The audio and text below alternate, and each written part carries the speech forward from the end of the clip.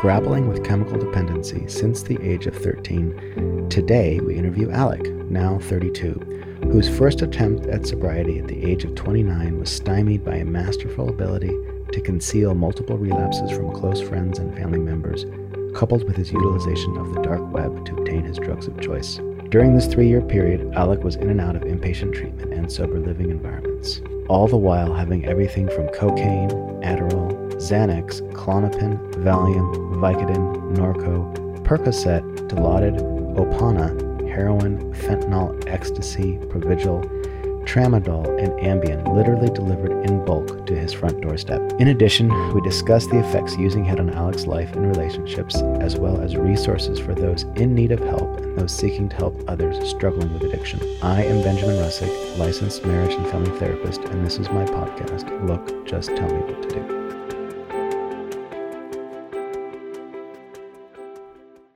I'm here with Alec. Today what we're doing is Alec is going to tell his story about his journey through addiction and substance abuse, and he's going to add as much detail as he wants, and I'm going to be making pithy remarks throughout. Great. And he will respond with pithy remarks. And we'll talk also about resources for people struggling with addiction. If you're a family member of someone who has, or a friend, what do you do? How do you handle it? All that. But first we're going to do Alec's story, and we're just going to go. So I am in, I guess I get to call it long-term recovery at this point, coming up on 2 years. It sounds like a really short period of time, but also a really significantly long period of time. I feel like I still only have reverence for people in AA meetings where it's like, yeah, I got my 15-year chip, you know. Mm-hmm. I don't think folks realize like how long it takes to actually get to 2 years. I think when I finally get to... It takes about 2 years. Yeah, exactly. Sorry. You can put that down. Yeah. But the thing about addiction or recovery is that there's this maxim of 1 day at a time. They do. They say that. One fucking day at a time. And when you do that 365 times in a row and then you double that, it's a lot of work. That is a lot of work. What was your longest period of sobriety before that? The first 13 years of my life. Oh. Yeah. And from the age of 13 to the last 2 years, how much sobriety? What was the longest period of sobriety between the ages of 13 and what? How old are you? I am 32. So between the ages of 13 and 30. Old. Yeah, it does. I mean, I'm 44. Wait till you say that. You're 44? Wow. We can't be friends, man. Okay. Am I the cool guy you tell all your friends about, like that are appropriately aged? Alec, I tell some of my friends about you. Really? Yeah, and only the ones I'm trying to impress. Yeah. What do you say? I say I know this guy, Alec. He's tall. I am tall. And he has an easy time dating because he's tall. And young. And reasonably intelligent. And I guess you're good looking. I think I'm pretty good looking. Yeah, you're cute, you know. Aw. So we're talking about your addiction. Right. So the longest period of sobriety between the ages, so from 13 to 30, 17 years of hard time. Yep. What was the longest period of sobriety in that time that you had? I would say no more than a couple of weeks. Wow. Yeah. Even when we knew each other and you were struggling with it and you were in, like, you went to Bayside for a while. It's an inpatient okay, rehab. Well, yeah, I don't count rehab. You don't count rehab. So as soon as you got out of Bayside, were you using again? As soon as you got out of treatment? Sorry, Bayside is a inpatient rehabilitation center in San Rafael, California, and it's pretty incredible. I used to work there. It's like Betty Ford, but probably with better food. And a better name. And a better name. Yeah. They really need to rebrand themselves. Like Betty Ford? I don't think of like, yeah, Betty Ford. I know it's like a big name in the recovery community, but to me it sounds like it's a woman who plays cribbage. So after you got out of Bayside Marin, you were there for 2 months? 45 days. 45 days. Yeah. You got out and you started using within 2 weeks? Pretty close to that, yeah. You were lying to everybody, I guess, huh? Yeah. Well, that's what you do. That's what you do. One of the things I want to say about addiction is that relapse is so incredibly common and it's so pervasive. Anyone who's been through addiction and come out the other side alive will tell you that it's the lies that they live were so deep in their cell structures that it's almost like they believe them themselves, and they would lie to themselves, lie to everybody else. Part of the point of this episode is to talk about how pervasive that drive is, despite your desire to please everybody, despite your desire to live. It's like you're possessed by a demon in a way. And a lot of people look at addiction like, oh, it's your fault you used. Well, yes and no. And that's the paradox of addiction. It's yes, it's your fault, and no, it's not your fault. Both of those things are true. I don't care what anybody says. It's a part of your brain that you have you can exercise very little control over. What is it? The amygdala. Amygdala. And so let's talk about that for a second. Do you know about the amygdala? Yeah. Well, then let's talk. I've been to rehab 3 times. I know all about the amygdala. They have these. So how rehab sometimes works is that they'll have therapy group like 10 o'clock in the morning. Yeah, like they'll take you to the gym or to pet a horse in the morning. Don't even get me started on that. And then you'll go for a swim, then they'll have a process group, like a therapy group, and then usually there's a lecture around noon or 2 o'clock, some specialist who's way overpaid or underpaid, as I was when I did it. I think I was getting $16 an hour. It's just above minimum wage. Yeah, just above minimum wage. And I was giving lectures that PhDs and other folks had given, and I was just doing them because I'd seen them. So I'd just present the same information, and these people were getting like $200, $300, $400, and I was getting $16. Anyway, what were we saying? The amygdala.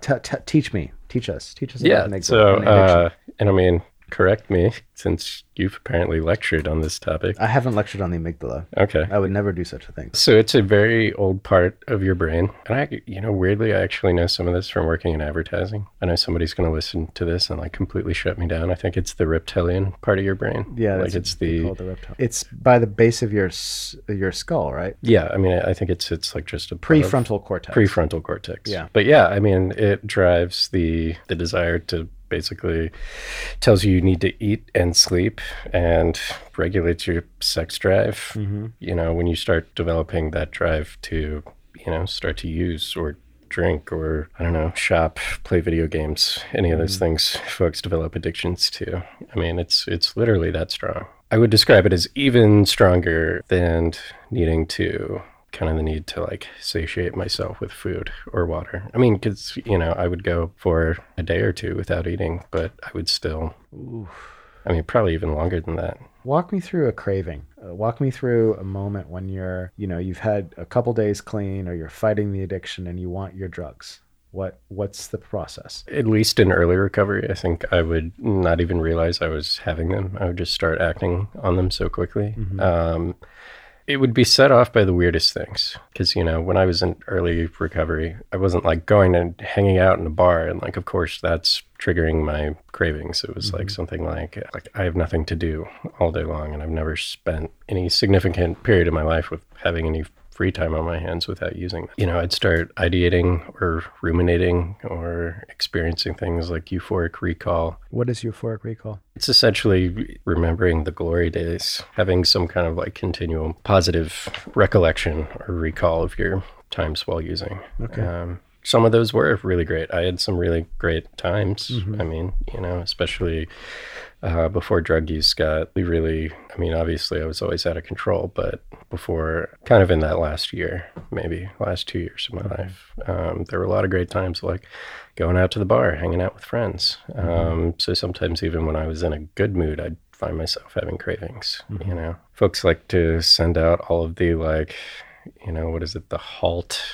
Hungry, angry, lonely, tired. Yeah. I mean, those are all bad things, but nobody ever really prepped me for the fact that like, yeah, sometimes you might be in a good mood and it's sunny outside and you might want to go like drink a bottle of wine in the park. You have this euphoric recall, and then what happens? What's it like in your body? How does it feel? Gosh, I don't know. It almost like fires in every single muscle in my body. Like I start to feel really tense. Mm-hmm. I guess especially with the heavy opiate use and the heavy benzo use, like my body's used to feeling really relaxed, So suddenly feeling super, super tense and kind of only knowing that I only ever had one mechanism to cope with that and sort of relieve that tension. I was never one for like yoga, and I didn't own a bathtub at the time. So it's pretty overwhelming. Every cell in your body wants that drug. Yeah. Well, and it starts to I was always like really process oriented with it. Like there was a process, there was a habitual thing, and it started very much with a thought process just because of I got all my drugs from the internet for the most part. Oh, from the dark web. Yeah. Wow. I'm one of those kids. How is that? And I don't mean to encourage people to do this, but No. you literally would just go online and click something, and then the next day the drugs would show up. I mean, there's like, you got to buy Bitcoin. Right. You got to transfer stuff out. Right. And I don't want to go into any details for anybody who listening to this who Yeah. decides they want to try it out. But you need to go through processes to make sure the money's not traceable to you. yeah. Like there's a whole encrypted communications thing and all of that. So there's like a real, it'll be half a day. I think you once half a day. Yeah. Yeah. Would they send it with this? Does a stork bring it to you? I mean, what is that? Oh, the drugs getting, just the literal buying of the Oh, drugs. the buying takes half Yeah, a day. yeah, I yeah. thought- No, then it's however, you could get folks to overnight charge it. That would obviously be expensive. and it just shows up at your door. That's amazing. Yeah. I guess the reason I'm bringing this up is just how dark this stuff gets. And while, let's say you're living with your girlfriend at the time, and I was. you were, and you probably wanted to keep that. Yeah. I'm assuming. Yeah. You knew me. We were I did know friends, you, yeah. and so you're got this craving, and your family's very concerned about you, and you're worried about your job and money, and all these things are on the line. Everything really hinges on you not doing drugs. Right. And I tell a lot of my patients, I say, look, my patients who are in recovery or trying to get clean, I say, look, you've got one job. That's it. You have one thing, and that's don't put any substances in your body. Everything else is a distant second. And I think you knew that at the time. Yeah. So with that knowledge in mind, you knew what all the consequences are going to be. How is it that you would work your way through that and end up using drugs again? I would break it down into 3 distinct phases. So after I've kind of made the decision, at first it's kind of I'm just going to go browse for a second. Because it's like online shopping, so I would go browse, and like, just like anybody would have in the real world, like you have the, Going through the racks. well, and like you have your preferred vendors and stuff, Oh, much like a drug addict would have in the real world too. And it's Right. kind of like, and they offer specials, discounts, Oh my God. limited time offers, that kind of bullshit. And so it literally is like online shopping, and all kinds of people go on the internet to browse for all kinds of things. I just happen to be like the type of person where I bet online shopping addicts could tell a very similar story, where they're like, yeah, I just go online and I browse. And Is that a euphoric recall kind of? Like browsing is kind of a ritual, and like, this feels good? yeah, Because I'm not really going to use, I'm just going to look at them. right. Exactly. Okay. Just because I'm curious, but like they also have pictures and things up there, descriptions. They have people who review it. Oh my God. Yeah. Really? So They and have reviews of like Xanax? Like, this Xanax is really good, and this is really amazing. And right. Well, and sometimes somebody would like sell a fake product, or their Right. order didn't arrive or something. It's the free market, man. It's the free market, but it's like this centralized online place where people can enable each other, because it's people who are in there to make a shit ton of money, but then like you're reading reviews of all of these It's other. like Amazon. Yeah, it's like Amazon, but like I shouldn't laugh. I shouldn't laugh. It's no, horrible. but it's a ridiculous concept, and Yeah. it's horrible, and it So- nearly ended my life. So But- you're browsing, and then what happens? So I'm browsing, and then I would call the second phase, basically and this will maybe continue for a couple of weeks, which is kind of okay, well, I'm just going to do it this once. Like, I'm just going to spend a little bit of money. Like, I'm capping myself out at $100 top. A little bit of money, $100. That's it. Yeah. Just a little bit of money. Right. Especially when I was going through benzo withdrawals. It was one of those things where I was like, okay, I'm going to take a regulated amount every single day. And, like, I'm going to take a 0.5 milligram of Klonopin every single day. And that's going to help me get through this. And eventually I'm going to stop. Get through what? Just get through the pause. Oh, pause. So pause is a post-acute withdrawal syndrome.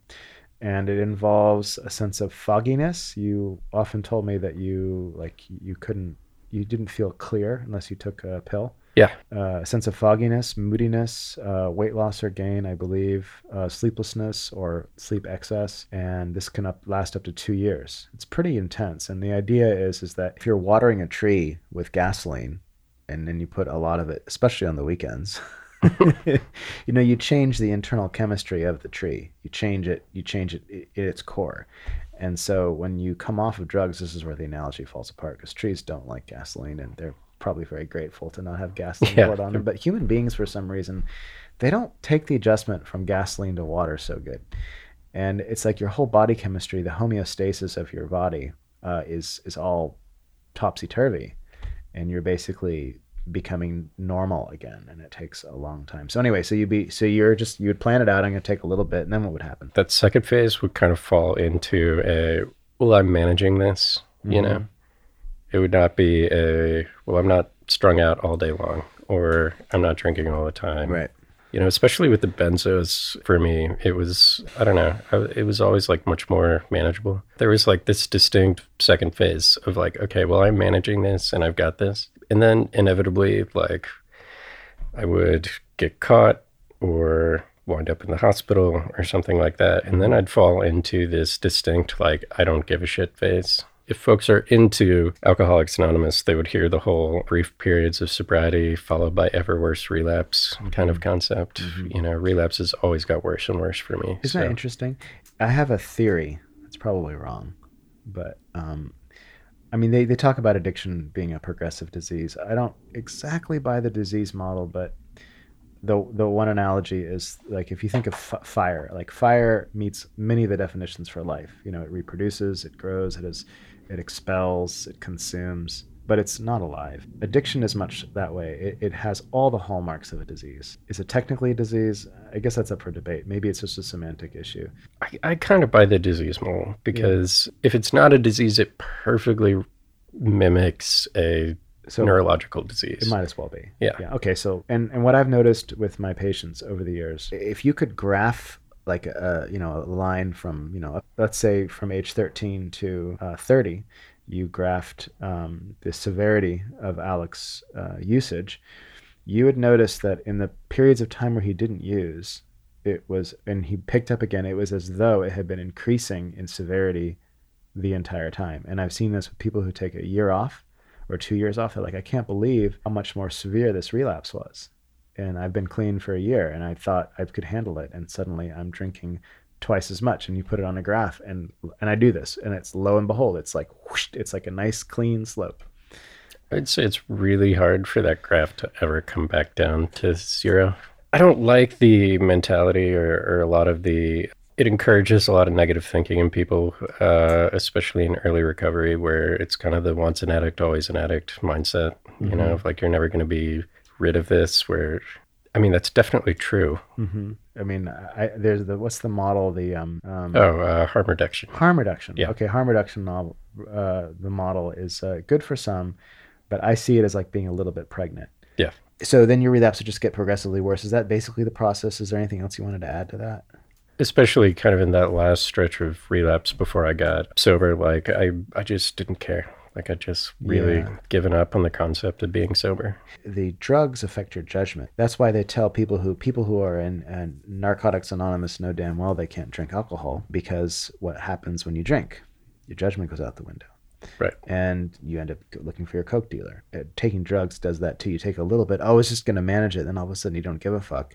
And all of a sudden you're off to the races again, because it's like your whole reality's been reorganized. That's how I feel like it is. There's a very popular, especially among kind of your neurologist folks. One of my dad's friends is a neurologist back home, and he has been pushing both in the Ohio State Legislature and just on Facebook all the time. I ended up having to block him.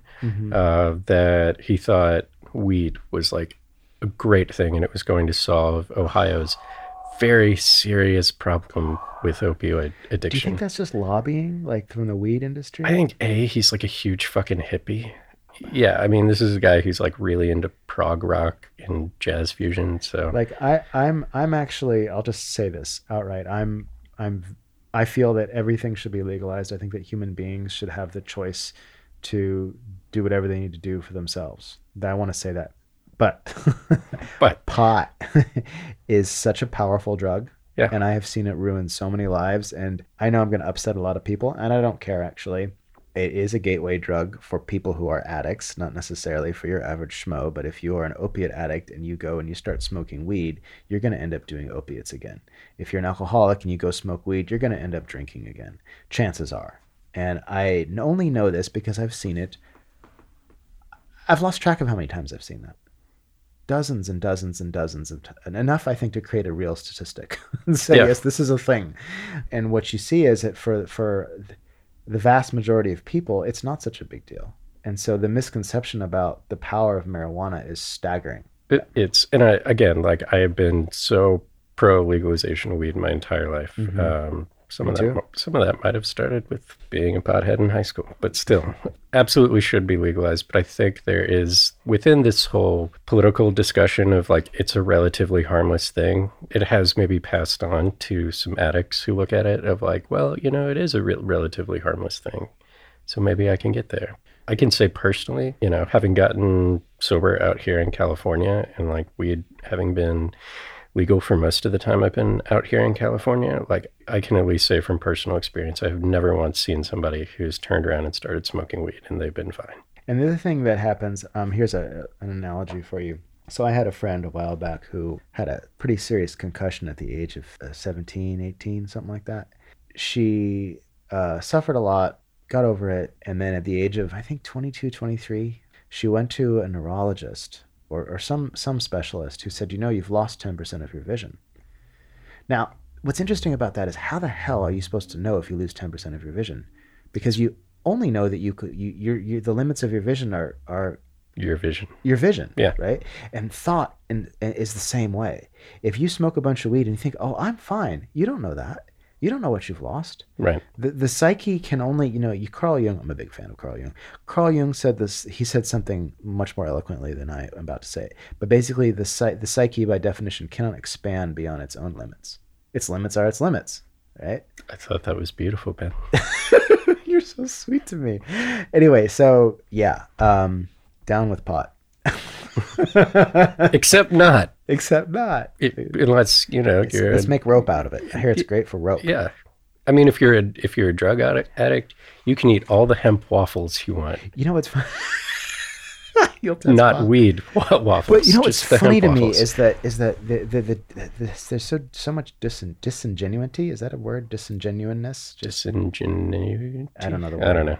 I don't like the word anyway. So just when I see a bunch of hippies talking about hemp is great for rope and it's got all these amazing uses, that's true. But really, you just want to get high. Yeah. Just say that. Like say, I want to get high. You just really like weed. You just really like weed and you want to get high. Don't tell me it's good for rope and clothes. I get it's good for rope and clothes. Yeah. You know what else is good for rope and clothes? Your fucking dreadlocks. That'd be great I could make sure those dreadlocks are good for nothing. No.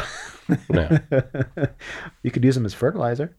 Anyway, so 13, you started using how did you start using it at the age of 13? Like how does that happen to a 13-year-old? I mean, it was one of those things where I had an older sister. She was graduating from high school about that time. So like she was throwing, parties or whatever. Mm-hmm. So my younger friends and I would see older kids drinking. And I mean, you see it in, movies, TV, that there are adults in your life who do it. So like you get curious around the time that you're in early adolescence. Mm-hmm. I mean, all kinds of weird things are going on. You're experimenting with everything.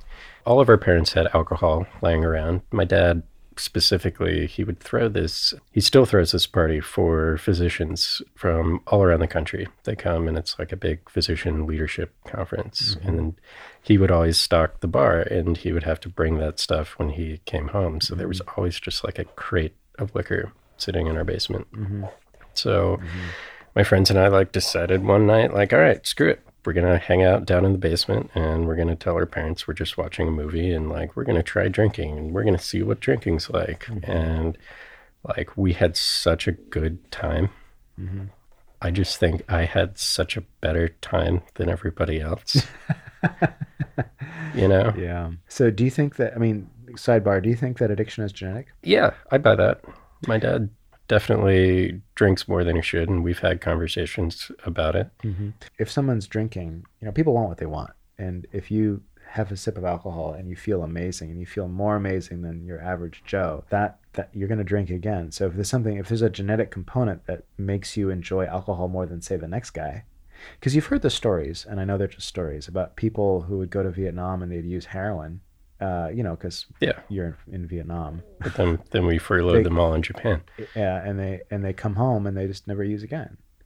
I mean, how's that possible? That says to me that there must be some genetic component. Well, it's the whole it's the AA phenomenon, allergy of the body. Like, you never heard that one? No. For not having any real developed science around it at the time, they described it as an obsession of the mind and an allergy of the body. So one was the obsession of the mind, so the actual compulsion thing, but they also snagged that fact of like, this seems to do something different to a certain subset of the people than it does to most people. Like when it hits you, your body reacts differently. Yeah, I don't like drinking. I won't drink more than a couple drinks. I feel sick. I can't do any drug. Pot gives me panic attacks. I just can't. Codeine makes me itchy and I can't sleep. Xanax, I build up a tolerance so quickly that it's like I'd have to take the whole freaking bottle. Yeah. So no drugs for me. No drugs for you. No drugs for Ben. I envy that so much. I'm not in recovery, full disclosure. Yeah. Lucky son of a person. Okay. So 13, so you're partying, and then high school comes and it picks up? Yeah, I mean, it picks up because more kids are doing it by that period, Somebody, we picked out like the one kid who had a beard, like the first kid who was able to grow a beard. And he had all the drugs. Well, no, but he didn't have all the drugs, but he was at least somebody who like you could give a fake ID to and like could maybe pass for 21. Oh my gosh. At the same time, my sister introduced me to my first weed dealer. I don't know if she remembers that. Next time I see her, I'm going to need to be like, this is all your fault. Oh, clearly. Yeah. Clearly. She did it. She did that to you. Totally. It was out of my hands at that point. Oh my God. You're so vulnerable. But yeah, I started smoking weed all the time. I started selling weed. I got caught with a pound of weed. A pound? Yeah. How old were you when you got caught with a pound of weed? I do not even think I could drive yet. I think I was like 14. And that was a while back when weed was much more illegal. It still is. I grew up in Ohio. What happened to you? What did they do? Did they throw you in a hole in the ground? I got caught by parents. Oh, thank God. Yeah. I bet they were surprised. It was the unluckiest thing in the world. I was talking to a friend over the phone about it. Uh-huh. And his mom had this was before people had like 2 phone lines, you know, or at least before any of us had 2 phone lines. So old. Yeah. She picked up the phone and overheard us talking on a landline about the pound of marijuana we had scored. We stole it from somebody at a party, which I don't know what another high school kid was doing with that much either. But and I don't think our plan was even to sell it. I think that was just like, okay, well, the 3 of us have weed for the rest of our lives now. In retrospect, could you say that was a lucky thing that you got caught by your mom or someone's mom? I didn't even really get in that much trouble for it. So hence the problem. Yeah. Plus, I mean, I just took the money I was going to spend on weed anyways. Even now, a pound of weed, a parent finding a pound of weed in the possession of a 14-year-old kid should be seriously concerned. Seriously concerning. 1 pound. Yeah. I heard a story today from a guy in the field who said that these kids, like 8th graders, they're smoking weed through marijuana through the vapes, and they trade Xanax at school and stuff. And it's insane. They're in 8th grade. Yeah. I have friends who would tell me about they were doing coke in high school, and I'm just like, where? How? I mean, I grew up in Cincinnati, so like maybe this was just like that's a little regional weird. Thing, but I think they get it from their parents, and it's like there's like one kid, and these parents don't know how sneaky their kids are, and the kids are smart. I mean, there's no one more intelligent in the world really than a drug addict. Oh yeah, because you focus all of your energy. I heard one guy, he said that when he got desperate for money to pay for his drugs, he would go get a empty gasoline can and walk up and down. And he would say, "Hey, I'm stuck. I need to go buy some gas. Can I have a couple of bucks?" And he was very convincing.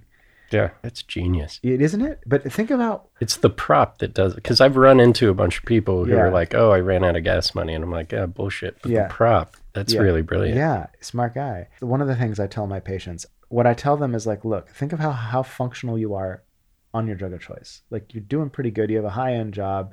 You're making a lot of money. You're family is functional. I mean, things are about to fall apart, but they haven't. Imagine focusing all of your insanity on improving your life. Yeah. You're going to be amazing. Without drugs in your system, you're going to be amazing. Like Alec, amazing. I would have been a millionaire by now. You would have? I really think I could have done something significant with those early years of my life. Yeah. Oh, well. So it goes. You did, what was that one thing you did with the horses? Oh, yeah. Yeah, I did do that. So, yeah, I made a bunch of money horse racing.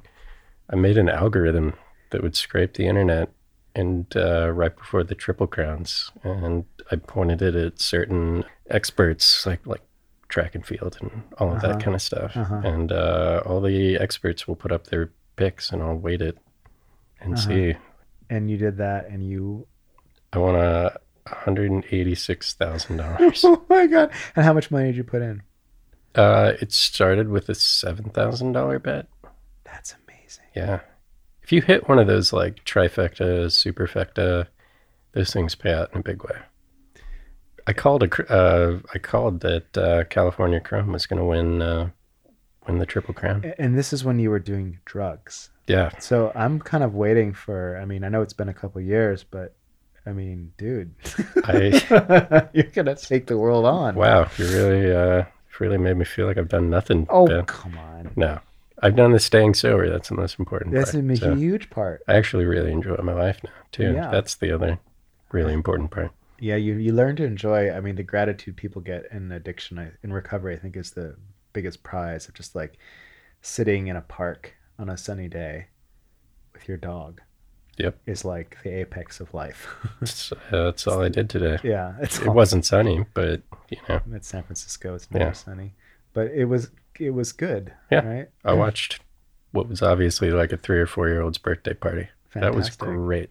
That was a great afternoon. That's the best thing. And you probably would not have learned to appreciate that if you hadn't almost died a few times. No, I did. Yeah. Several times. Let's move it along a little bit. So throughout. So summarize high school. I mean, it was mostly smoking weed, except that I got my wisdom teeth taken out. I remember taking opiates, and I think it was probably like, Vicodin, whatever they prescribe for that thing. I remember thinking like, this is the best thing ever. Like, I have never felt this good about anything. Like, no first kiss, no goal in soccer, nothing has ever felt this good before. And they also they had prescribed it to me for like several weeks plus a refill. Isn't that amazing? It's insane to me. I mean, they wouldn't do that now, thank God. Right. But at the time, especially in Ohio where there's like such a significant problem. But it was ridiculous. I mean, my mom ended up taking them away from me, which was smart. Okay. But yeah, I mean, and I just remember, and I've said this to people before, and they find it so weird that I can remember that specific moment. The first time I took them, I was like sitting in the bathtub. I remember exactly what song I was listening to. Wow. And every single time, because I felt so great that time, every single time that I would use throughout the rest of my life, no shit, I was trying to get back to that single moment. Chasing the dragon. Yeah, it's a real, I don't know if that's like a real thing for other people, but it was certainly a real thing for me. I hear it all the time. Really? They remember that very first moment. Yeah, they do. No, I've never asked actually in this detail, but they talk about the first time they got high, the first time they got drunk, and just how incredible it was. Yeah. Or a period of time when they were using it, how amazing it was. And then after a while, you're just using to feel normal. Yeah.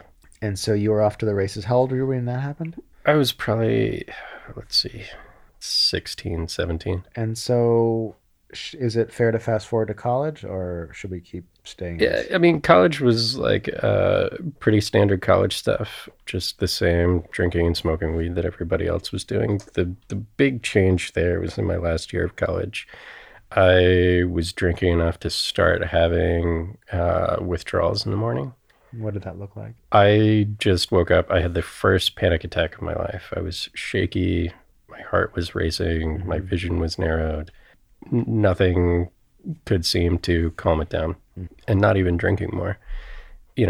That's when I went to go see the campus psychiatrist, and it was campus health center, sent me to a dude who would prescribe for me. And he was like, yeah, it sounds like you were having a panic attack. So here's some Xanax. Yeah, there was no, and there was no, because like college kids have panic attacks. It's amazing because the other thing that happens is when people do lots of drugs and drink, a lot of bad shit happens to them. Yeah. And so they're in this loop where they're going to medical providers saying, I'm having all these problems. Like, oh, we'll just give you more drugs. Yeah, well, and he never seemed, especially because I was a college kid, he never seemed to ask me. I would know people who had smoked a lot of weed and would have a panic attack. Or, I knew other people who would wake up super hungover and would have a panic attack. So, I mean, he didn't even think to ask, not once. Or another friend at the time who I think you could have made a case for the fact that he was abusing a lot of drugs. Like he was taking Adderall all the time, which, like, of course, constant amphetamines will make you have a panic attack. So then you started getting into Xanax, and that picked up steam? No, because I had a prescription which pretty much significantly limited how much I could use, because you can only refill that so many days early before, the script is up. Although a couple of times I did call and beg my doctor to do that, but it was very rare. I was also taking a time release formulation of it, which would last for 12 hours. So it didn't hit into that withdrawal cycle as quickly. Okay, so let's fast forward a bit to what's the first major crisis? First major drug use crisis, like later in life? Yeah, whenever. Like when did it start getting real bad? I started having problems at work around the time that I was 26. Okay. I worked in the advertising industry. That's a hard drinking atmosphere anyways. But I was maybe, another friend and I were maybe taking it a little overboard, as opposed to like the Thursday happy hour. It was, Tuesday, Thursday, Friday, probably Monday too. And he ended up getting fired because, we would be hungover and we would not come into work. And he ended up screwing up something really big and got fired. And our boss pulled me into his office and he said, I kind of wanted to fire both of you this morning, but I need both of you. But you are like maybe a couple weeks out from having the same thing happen.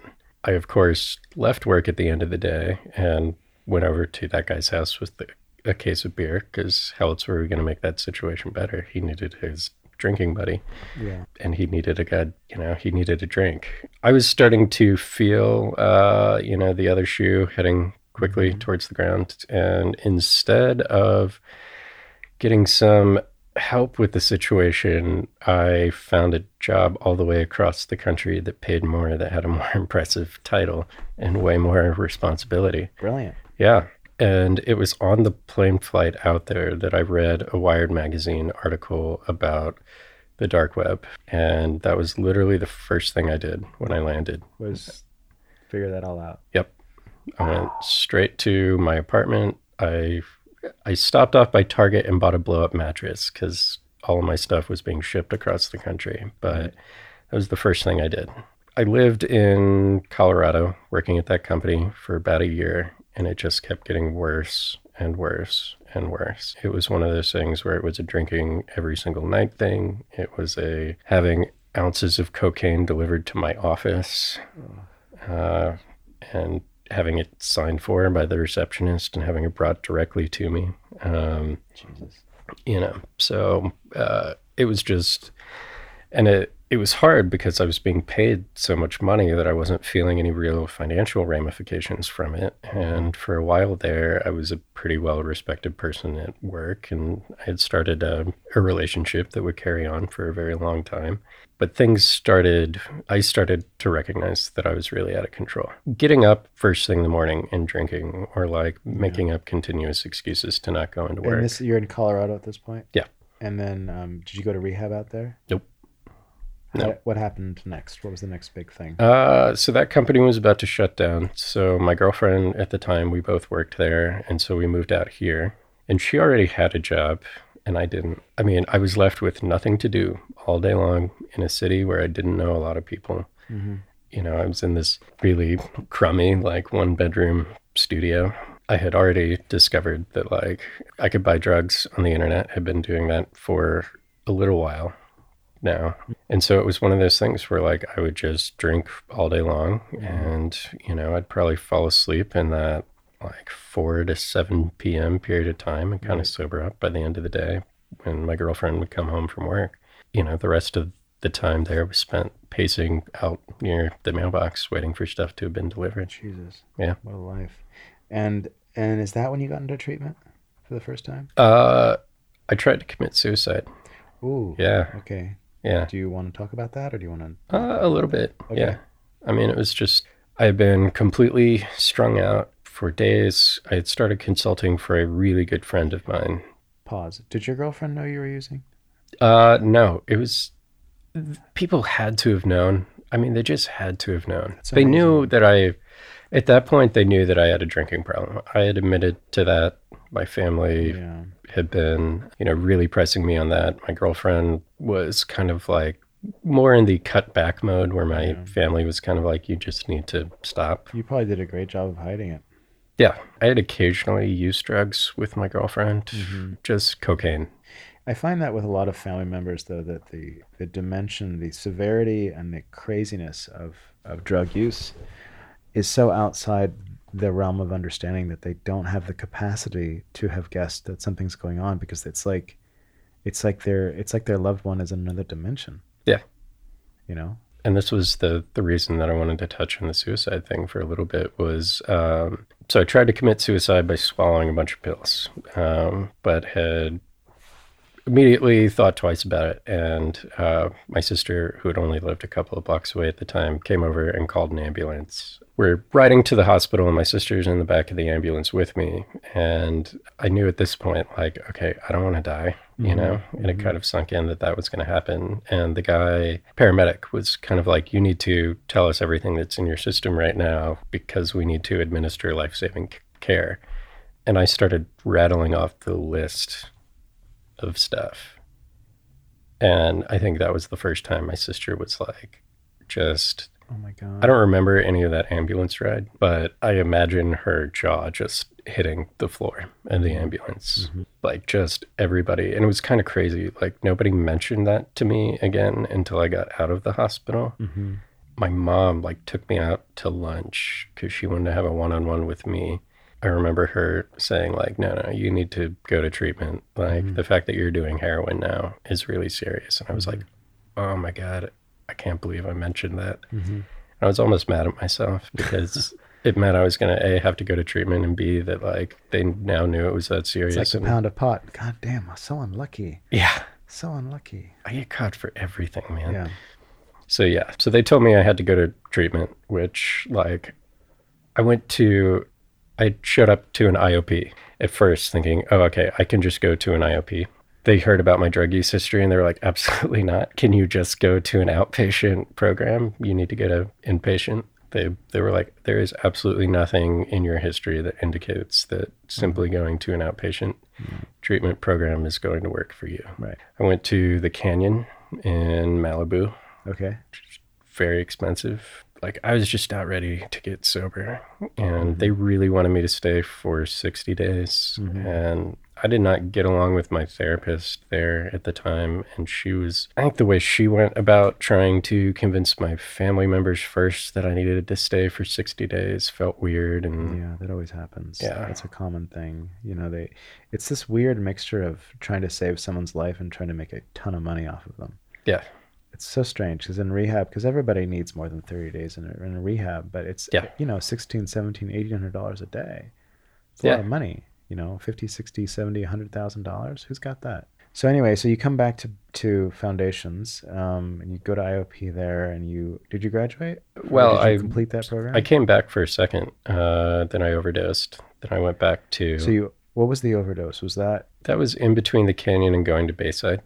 And the overdose, you had ordered a bottle full of Xanax and gotten up in the... Do you want to tell that story? Yeah, well, I mean, I had 4 different drugs in my system that night. I had like gotten into this routine where I needed to like calibrate myself with all of these drugs. So like I had really liked doing cocaine for a long time, and I was struggling with pause. Yeah. And so in order to keep myself from feeling tired all the time, you know, I would buy cocaine, but I would like compulsively do cocaine, and crystal meth helped stretch that out, you know? Yeah. So if I may, you remember in the middle of the night, you're taking all these things, and you remember the words of a therapist who once said to you, you know, you're in the highest risk category that I know of. You told me this story a few times, and you're, you know, young white guy, those are the guys that die. And it's true. I can attest to the truth of that statement, that it's for some reason, in my experience, it seems to be the young white males who just drop dead. And you told me that you heard this therapist's words in your mind as you were taking those drugs. Yeah.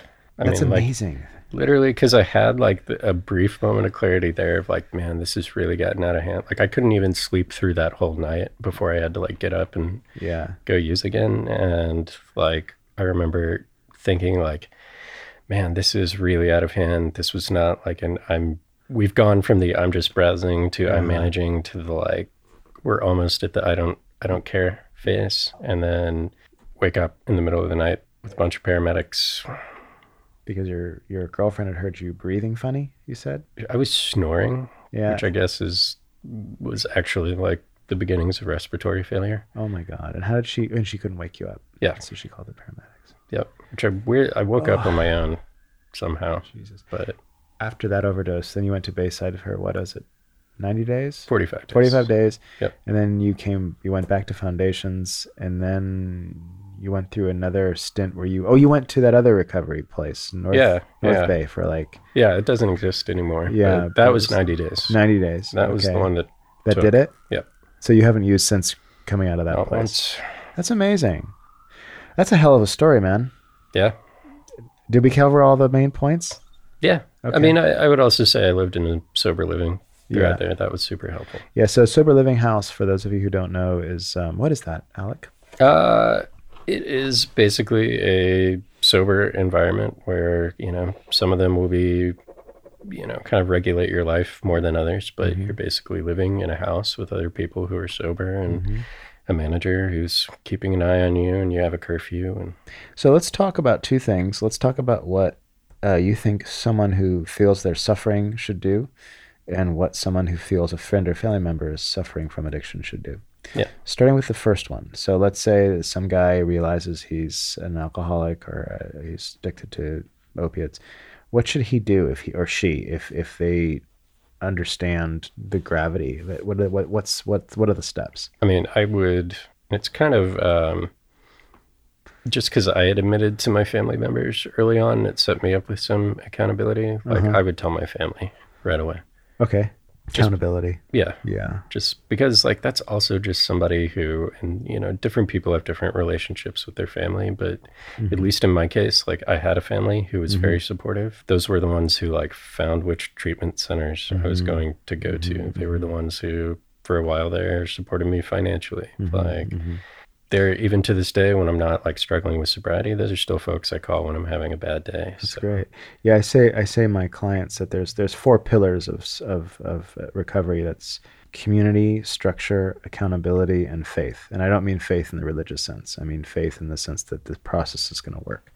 So for people without resources, do you go to AA meetings? Yeah. Okay. Yeah. So you work the steps and all that?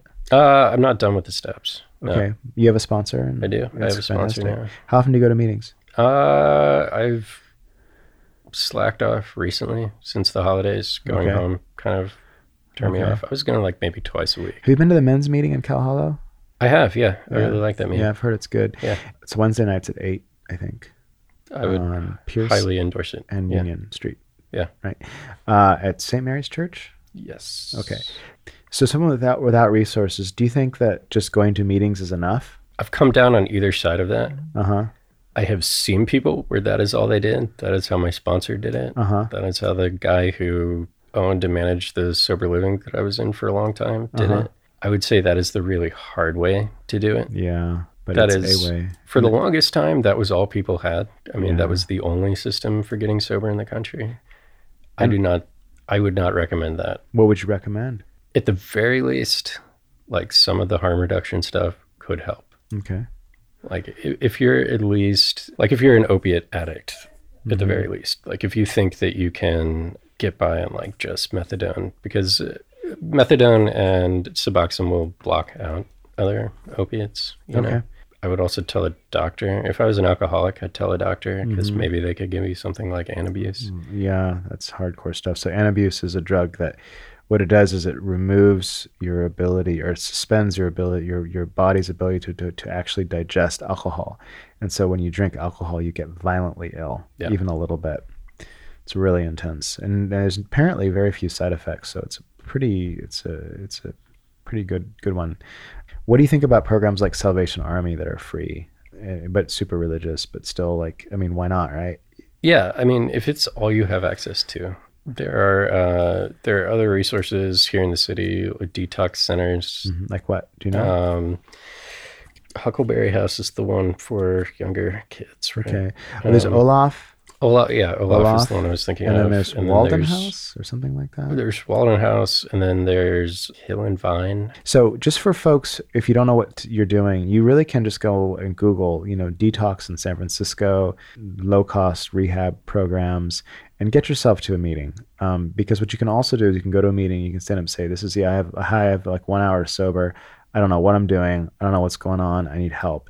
And you will have about 100 people swarming around you at the end of the meeting saying, well, this is what you can do. Yeah. AA and NA, you can say what you want about the dogmatism. I don't really care. It is the most powerful. It's one of the best inventions, I think, of Western civilization in a lot of ways. It's just so incredible. It's huge. It's everywhere. It's all around the world. It's like if you really need help, get yourself to a meeting and ask for help. Yeah. And it will happen. It will happen. And it will happen rapidly, and it will take your breath away. Yeah. How quickly it happens. I mean, and if it's not family members, or it's not professionals, it is at least definitely the people in the recovery community. Like there are so many people out there who are willing to just like let you take a load of your own stuff and put it on them for a second. It helps them. Yeah. They say like it helps them do the work. Do you have a sponsee? I don't have any sponsees because I'm not done with the steps. Okay. So for those of you who don't know, so sponsorship means when someone sponsors you, that means that someone who's been through the 12 steps and has about a year of sobriety or more helps you work the steps. And then a sponsee, of course, is someone that you work with as a sponsor. One can also get commitments at AA meetings and NA meetings where you, the guy who brings the cookies, stack chairs, bring coffee, do all the really important things. You can just greet people outside. Or just greet people outside. I recommend that everybody go to an AA meeting at least once. It's kind of amazing. Human beings should really. It's just an incredible feeling. There's so much warmth, and I think the fact that like you see it applied to, alcohol, they have Narcotics Anonymous, you'll see Crystal Meth Anonymous, Cocaine Anonymous. I think it really is just a rubric for breaking any bad habits and living a more fulfilling life. You can totally strip the God stuff out of it. Yeah. By the way, it's easy, and it's AA all the way, man. I'm a fan. I'm a fan. Hoof hoof. What would you recommend for? Oh, by the way, and I will add, if anybody has any questions, if you're listening to this, you can email me at benjaminrussick@gmail.com. That's benjaminrussick@gmail.com, and ask me anything you want to know about recovery. And if I don't know the answer, I will point you in a direction to someone who does. And I will tell you what to do, because that's what this podcast is all about. We brought it back. We brought it full circle, baby. Wow. All right. So what would you recommend? We're going to sort of wind up with this last chunk about, say, a family member or a friend knows that that someone is struggling in their lives. What should that person do? What can that person do? And what are they obligated to do? And what are they not obligated to do? You're not obligated to do anything. Yes, that's rule number one. Like you don't like owe it to anybody. And in fact, if you feel like you owe it to someone, you're getting into like a real codependent situation, and you need to examine that yourself. Give me the other side of that question one more time. Well, like, what are they obligated or not obligated to do? What can they do? Yeah. What do they do? What does a person do? Yeah. I would think like the very first best effective thing is like, you are undoubtedly angry at this human being. Yes. Like, you are undoubtedly angry at this human being. And probably traumatized by what the human being has done. If they've crashed the car, they may have cheated on you, or they have hit you, or they have broken something, or they have lost their job or lost your job. Yeah. Something really, really, I mean, it has been a train wreck. And I have worked with family members of people suffering from addiction, and they go through just as much trauma, it seems to me. It's almost like they have some PTSD. And I guarantee. It's real and it's palpable. They get better slower. They do, because they're not in treatment. Yeah. Right? Because the thing is that the addict goes into treatment, and it's like a tortoise and the hare. You know, the family member thinks they're the hare. They think, oh, I'm the sprinter, I'm the healthy one. But you know, your loved one is in treatment and they're learning about themselves, and it's a whole, you know, anyway, you get the thing.